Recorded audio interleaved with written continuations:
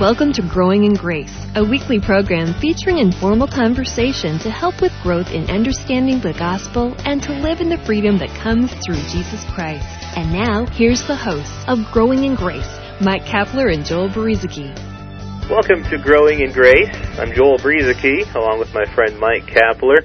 We get together weekly here on Grace Walk Radio to talk about God's grace and about how Peter in the Bible said to grow in the grace and the knowledge of our Lord Jesus Christ. It's a lifetime process. We love talking about it. It helps us to grow, and hopefully it'll help you as you're listening to maybe grow in your understanding. Maybe it'll give you some ideas, some insight as to what God's even doing in your own life in regards to growing in this wonderful grace of God. Well, how you doing today, Cap? Well, doing good, Joel. We covered quite a bit of ground last week, and obviously you can't go back over all of that again, but we've been talking about why did Jesus have to become a man now that we're past the Christmas season. We kind of started this series, if you will, talking about the birth of Jesus Christ and why God became a man in the first place, and we ended up going from the birth of Jesus all the way back to Genesis and then back to Jesus again, just trying to trace some of that and figuring out why God sent Jesus in the first place and why it had to be a man that was going to win back redemption for all of mankind. So it's been very interesting stuff. You know, one thing that we got into in Genesis, we kind of we got into a number of different things with the fall of man and God performing a sacrifice in front of Adam and Eve. But, you know, Cain and Abel, can we touch on that before we move on back to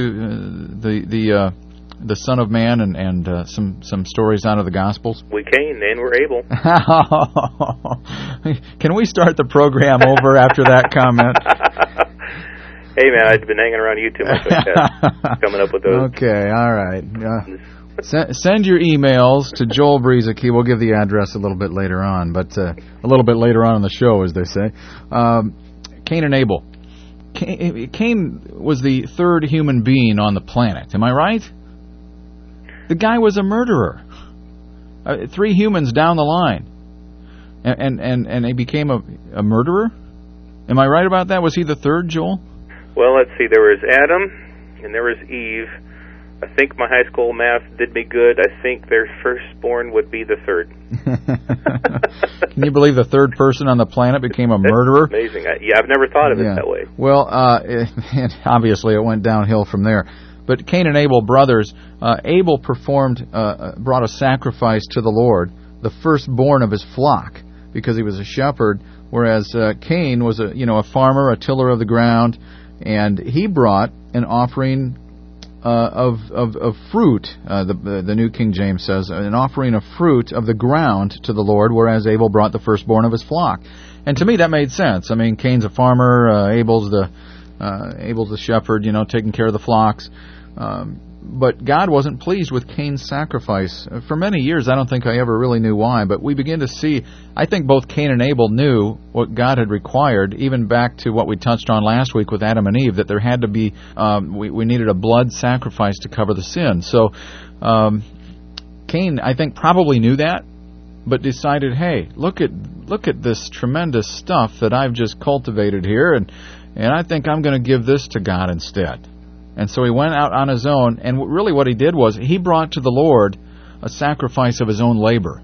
His own works is basically what he brought before the Lord, whereas Abel, as he was probably instructed, either through his parents or through God himself, brought the animal sacrifice, the blood that I believe God probably had already required. Right, that's something I had never really thought about either until I had heard someone talking about that just a few years back. The fruit of our labor just can never gain us anything with God. It can never gain us righteousness. It can never gain us His favor. It all has to be His work and His own sacrifice. And the Bible does say that without the shedding of blood, there is no remission for sin.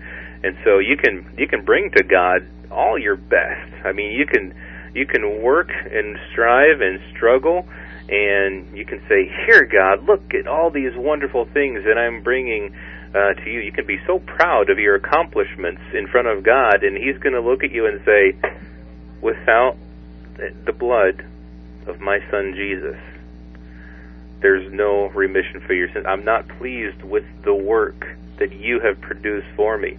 It doesn't necessarily make sense from a human point of view. I mean, as people in the world think, if my good just outweighs my bad, or if I'm good enough, I'll make it to heaven. That is kind of just what people in the world think, that somehow they've been good enough, that their goodness is going to gain them favor with God and get them into heaven. But Cain was basically the first example of how, well, actually, when Adam and Eve tried to cover themselves with the leaf, and God had to provide the animal covering for them, they were really the first example. And Cain, as you were kind of talking about, Cap, he probably knew that. He saw that. He knew what had happened, but yet he brought to God the fruit of his labor, and it just wasn't going to do it for God. Yeah, and I don't doubt it was a good-looking basket of fruit or whatever it was. Cain probably didn't even have to work that hard to make it happen, because we find out later on that Cain was going to have to work a lot harder after this situation with Abel. But isn't it interesting that Cain instead of taking the responsibility for himself, he got mad at his brother, ended up killing him. Now, I'm not really sure. I've always assumed, I think in the back of my mind, that this was the first murder in the Bible. Just getting off the track here a little bit. I don't know if that's really the case. Even though it's the first one that's recorded, I'm not sure if it's the first murder that took place on the earth or not. Even though Cain was... there were apparently other people alive on the earth, because later on, after we find out the situation here between Cain and Abel in Genesis, God began to curse Cain and tell him his punishment that he was going to have to bear. And Cain said, "Wait a minute, this is too much for me. If you're going to put this on me, I'm going to go out there and somebody's going to kill me." He said it, as if it was something that was commonly said. Right. And so I just found that a little bit interesting too. But moving back now to why did Jesus become a man? We covered a lot of things in Genesis last week, and we just touched on another little thing there about the importance of Jesus getting recognition for everything in your life. Because remember the old Christian rock group Petra? They used to have a song out many years ago that said, "Without Him, we can do nothing." Even Jesus said that about the Father. He said, "I don't even do anything on my own. I just do what I see the Father do." You look at me, you've seen the Father. Even Jesus, the man at the time when he was on the earth, said that, "Hey, what I'm doing here is God working through me," to use a paraphrase there. Even the demons, Joel, tried to challenge Jesus because of his deity. We're not here, as you said last week, Joel, we're not here to take anything away from the deity of Jesus. He was God in the flesh. Make no mistake about it. But the reason he was able to perform the works that he did, the fantastic miracles and the powerful things that took place, was because God moved through him with an anointing of the Holy Spirit.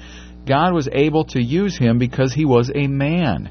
Remember, that's why God had to become a man, to be born of a woman, because it was man who had to win back the authority and dominion that was lost in the garden. Dominion and authority had been given to man by God. Man willingly forfeited that. And it would have to be the seed of a woman that would win that authority back. Of course, Jesus was the one to do that. But the demons, Mark chapter 3, I'm looking here, Jesus healed many. And even the unclean spirits, whenever they saw him, they would fall down before him and cry out and say, "You are the Son of God." Well, now, why would demons do that? You can get a lot of different theories on that, and again, we're not big theologians here, but I think one of the reasons why is they were trying to accuse him of doing what he did as the Son of God, and really what Jesus was doing was more because he was the Son of Man, with the working of the Holy Spirit moving through him. And that's an excellent point to make, and kind of getting back with that point to how we live this Christian life. I mean, even Christians say, "I'm only human," or you see the bumper sticker that says Christians aren't perfect, just forgiven. We're more than just forgiven. The fact is that we have the Spirit of Christ indwelling us, and so if you're wondering, why can't I have victory? in my Christian life? Why can't I do the things that I think God wants me to do? Maybe your focus is on the fact that you think your focus is simply on the fact that you're a weak human being, and not the fact that the Spirit of God is with you. Just like the Spirit was with Jesus Christ on the earth, the Spirit of God, His grace, is the power to live the Christian life. And it's when we get focused on all the things we can't do, or if we get focused on the other side of the coin and all the things we think we can do for God, we're walking according to the flesh. We're not walking according to His grace. So we want to just encourage you that if you want to walk this life that God has ordained for you, put your trust in Him and not in your own fleshly either weakness or so-called strengths. Well, we were talking about the sacrifices that took place back in the beginning of Genesis and of course all through the Old Testament. But I think you had a verse or two in Hebrews, Joel, that talked about the final sacrifice. Well, indeed, yeah. In Hebrews 2 and some in 4 too. I mean, Jesus is calling us His brethren. I'm looking in Hebrews 2 prior to verse 14. But then when we get to 14, he says, "Since the children, which is us, share in flesh and blood, and since we come to this earth in flesh and blood, He Himself, that is Jesus, likewise also partook of the same, that through death He might render powerless him who had the power of death," that is, the devil. The devil, of course, has the power of death, and Jesus wanted to deliver us eternally from the power of death, and He said that He might deliver those who through fear of death were subject to slavery all their lives. Now, there is tremendous bondage and slavery when you are living this life, even your Christian life, fearing death. There should be no fear when it comes to death, because you know that Christ has laid down His life for you to have eternal life. But He had to become like us, flesh and blood, so that He could overcome this power that the devil had of death. And it goes to exactly to fulfill the prophecy that God had made in Genesis, that the seed of the woman would crush the head of the serpent. I just think that this is such a phenomenal love story is really what this all comes down to. I know we've talked about a lot of things the last few weeks, but ultimately what it comes down to is God's love for you. Yes, He died for the whole world, but you may have heard this before. If you had been the only one that He would have needed to die for, He would have come and done it anyway. His love is so great. Yeah. He's not going to let anybody slip away. Well, about 30 seconds left, Joel. We're going to wrap up the program again this week, but we hope you'll join us again next week for Growing in Grace. Yes, indeed. Thank you for listening, and we just we make the point a lot that we're not theologians. We just love to talk about this, and hopefully something that we've said might have sparked a thought or two in your head and helped you to grow in your understanding and knowledge of God's grace and of who Jesus is and of how to walk this Christian life by the grace of God. If you want to get a hold of us for any reason, you can go to the website, graceroots.org. If you have any questions or comments, we'd sure love to hear from you. Just know you're out there. And I'm Joel Brueseke along with Mike Kapler. Thanks again. We'll be back with you again next week for more talk about growing in grace. You've been listening to Growing in Grace with Mike Kapler and Joel Brueseke, a weekly program featuring informal conversation to help with growth in understanding the gospel and to live in the freedom that comes through Jesus Christ.